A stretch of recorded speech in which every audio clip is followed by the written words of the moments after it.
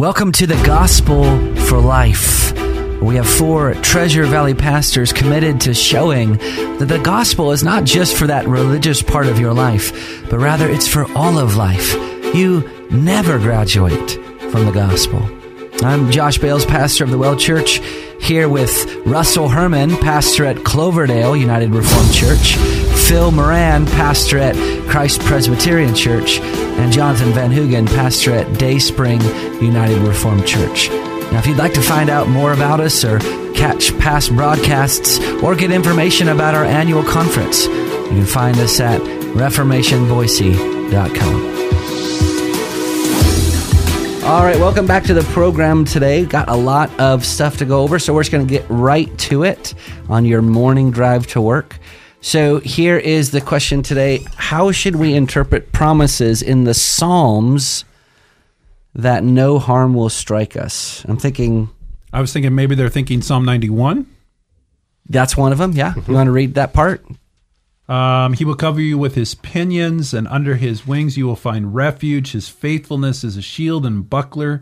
You will not fear the terror of the night, nor the arrow that flies by day, nor the pestilence that stalks in darkness, nor the destruction that wastes at noonday. 1,000 may fall at your side, 10,000 at your right hand, but it will not come near you.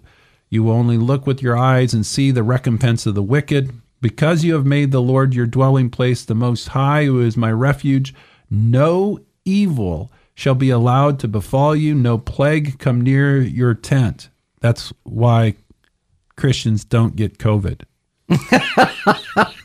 Wow, you pulled that one. For he will command his angels concerning you to guard you in all your ways. On their hands they will bear you up, lest you strike your foot against a stone. You will tread on the lion and the adder, the young lion and the serpent you will trample underfoot. Maybe just one more place, Psalm 121, verse 7.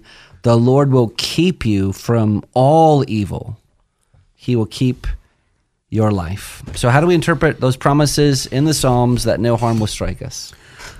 Well, first of all, let's acknowledge that tragedy, unfortunate events, accidents, injury, illness, and untimely death, all of these things afflict Christians just as frequently as they do anybody else. They come to people who have no faith, and they come to people of faith. But do they afflict them because they are lacking in faith? Is it because they don't have the faith they ought to have that these negative things are happening in their lives? Yeah, thank you for asking that question, Russ. Absolutely not. What these scriptures are indicating, well, several things. Let me begin by saying, God, there's nothing that can happen in my life or in your life, but it doesn't pass approval with God first. Mm-hmm. That God is completely sovereign over everything that comes into my life. And what these scriptures are indicating is that ultimately, eternally, and let's take with absolute seriousness, when we talk about eternity, we're not talking about an if, we're talking about the definite promises of God, that eternally, nothing can ultimately harm me or destroy me because I am under God's protection. In this temporal world, in this time, this brief span of life that I am in, there will be unfortunate things happen to me, and one day I'm 64 years old, so I imagine it's going to happen before it happens to one of you guys. I'm going to get what the Bible calls sickness unto death. And you know what?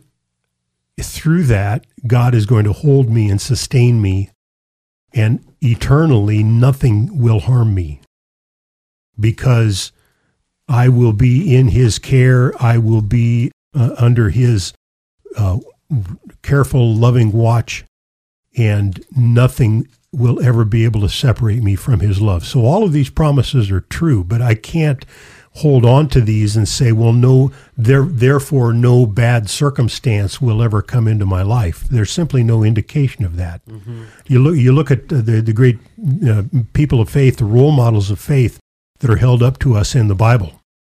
that great list from the book of Hebrews, and look at all the things that befell their lives, the tragedies that came into their lives, the devastating events that came into their lives.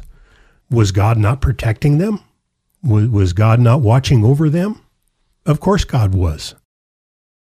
Josh is going to take us to Romans 8 here in a minute. I also turned there, but I saw him do it as well. But I wanted to just read one verse from Psalm 91. What appear to be these promises that no evil, no harm is going to befall us. At the end of the chapter, it says, I will be with him in trouble. Well, that's a weird statement. Yeah. If everything before it meant that no trouble was going to come to us. Yes. So what you have is the use of hyperbole to say that what God is ultimately saying is, what Josh is going to tell us eventually from Romans 8, is that we're eternally safe. Yeah. That no matter what happens, God is with us. And so God's presence is greater than any trouble. So much so, it's as if the trouble doesn't exist. That's the language of Scripture, that in light of the presence of God in our lives, cancer is not a problem. Because we are kept by God, then we can have some sort of debilitating issue in our life. Because in the heavenly balance, the one so far outweighs the other. And would we want it the other way? I mean, would we want these scriptures to say, temporally, God is going to totally protect us, but eternally, that's up for grabs, don't know. Yes. That would be a horrible promise in Scripture. No, he's giving us the best promise. And we know this, Romans 8. So he says, we are more than conquerors through what? Well, through tribulation, through distress, through persecution, through famine, through nakedness, through danger, through the sword. He's saying that all of these things might come upon you. But he's saying, but none of these things. And the person who wrote this had all of those things come upon him. Yeah, yep. That's right. Yeah, Paul was beheaded, right? By Nero, is that right? Well, and before that, beaten, shipwrecked, stoned, Yep. flogged. Yeah. And yet what he was holding on to is that nothing, neither death, nor life, nor angels, nor rulers, nor things present, nor things to come, nor powers, nor height, nor depth, nor anything else in all of creation will be able to separate us from the love of God in Christ Jesus our Lord. So the Old Testament and New Testament are very consistent with one another, telling us the same things. And when we're in pain, and when there's a real crisis, whether with a loved one or in our own life, it can be so disorienting because pain is disoriented and it turns us in on ourselves, and that's just human nature. But we got to ask ourselves the question: Do I or do I not believe in eternity? And if I believe in eternity and that I am eternally safe with God, and I'm eternally held by God, that means that anything that's happening to me here and now is temporary. And, you can get through a lot when you know that it's temporary, that this is going to come to an end, and I'm still going to be in God's good care. I think the great promise of Psalm 46 is the presence of God. It will say several times, God is in the midst of her. She shall not be moved. God will help her when morning dawns. Later on, that the Lord of hosts is with us. And then it ends with the Lord of hosts is with us. And so the idea, and it's really the same reality of Psalm 23, that the great promise of God to his people is he is always with them. Yeah. And that's the reality of what Josh read in Romans 8. Nothing can separate us from the love of God. And so we don't go through life saying nothing bad's going to happen. Yeah. But we can go through life saying, no matter what happens, God is with me. Yeah. I love how, I can't cite it, but I love how the larger catechism puts it when it says, if we're saved, then why as Christians do we need to go through death? How is that good?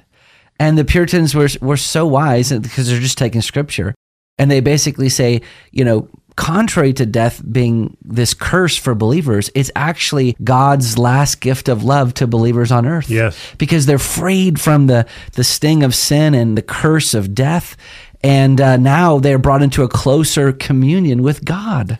Well, and let me preface this, but I'm talking about death. We are all naturally afraid of death. I think God built that into us, that we treasure our lives, and death is scary. But think about death this way: death for the believer, death for the one who belongs to God, is the final, absolute, complete surrender that says, I'm not in charge. I can't control this thing called life. I never really could. Mm-hmm. I deceived myself that I was in charge of my life. But in the moment of death, and as death approaches, it's the final release of control over my own life, and saying, God, I am 100% absolutely surrendered. I am yours. Yes. That's really the reality of Philippians 1. Mm-hmm. What Paul is saying, I'm okay either way. I can go on in life and have fruitful ministry. And I don't think Paul meant by that easy ministry, because he was writing this from prison. He says, I'm okay continuing on if God wants me to live, but I'm also okay in death. Yeah. To live is Christ, to die is gain. Mm-hmm. I'm okay. Mm-hmm. Either way, it's a win-win proposition. Yeah. To live in this valley of tears is to have Christ's presence with us throughout that journey. Mm-hmm. To die is to be with him. So it is surrendering, I think, either way, but saying death is not the final word. In fact, in 1 Corinthians 3, Paul goes so far as to say, all things are yours, whether life or death. And I think that's an interesting way to put it, isn't it? Because it's the climax of the chapter, and he's basically saying, look at the great things that you have, Christian. Death is one of them. Yes. What a weird thing to say. Well, and to make a contemporary application, we're in the middle of the midst of the COVID-19 which can't pandemic. Touch me because I'm a Christian. Thank you. Well, why is our culture, why is our society so terrified of death? Yeah. It's like we've all been told to retreat into our houses and seal ourselves up. Previous generations of Americans, and I'm going to start getting political about this, but don't fear death, Christian. Don't be foolish. Don't be foolhardy. Your life is a precious gift, but do not fear death. Don't live in fear of it. Don't let that fear control you. Because death is yours, as Paul said. Yes. All right, you've been listening to The Gospel for Life. We will see you next time.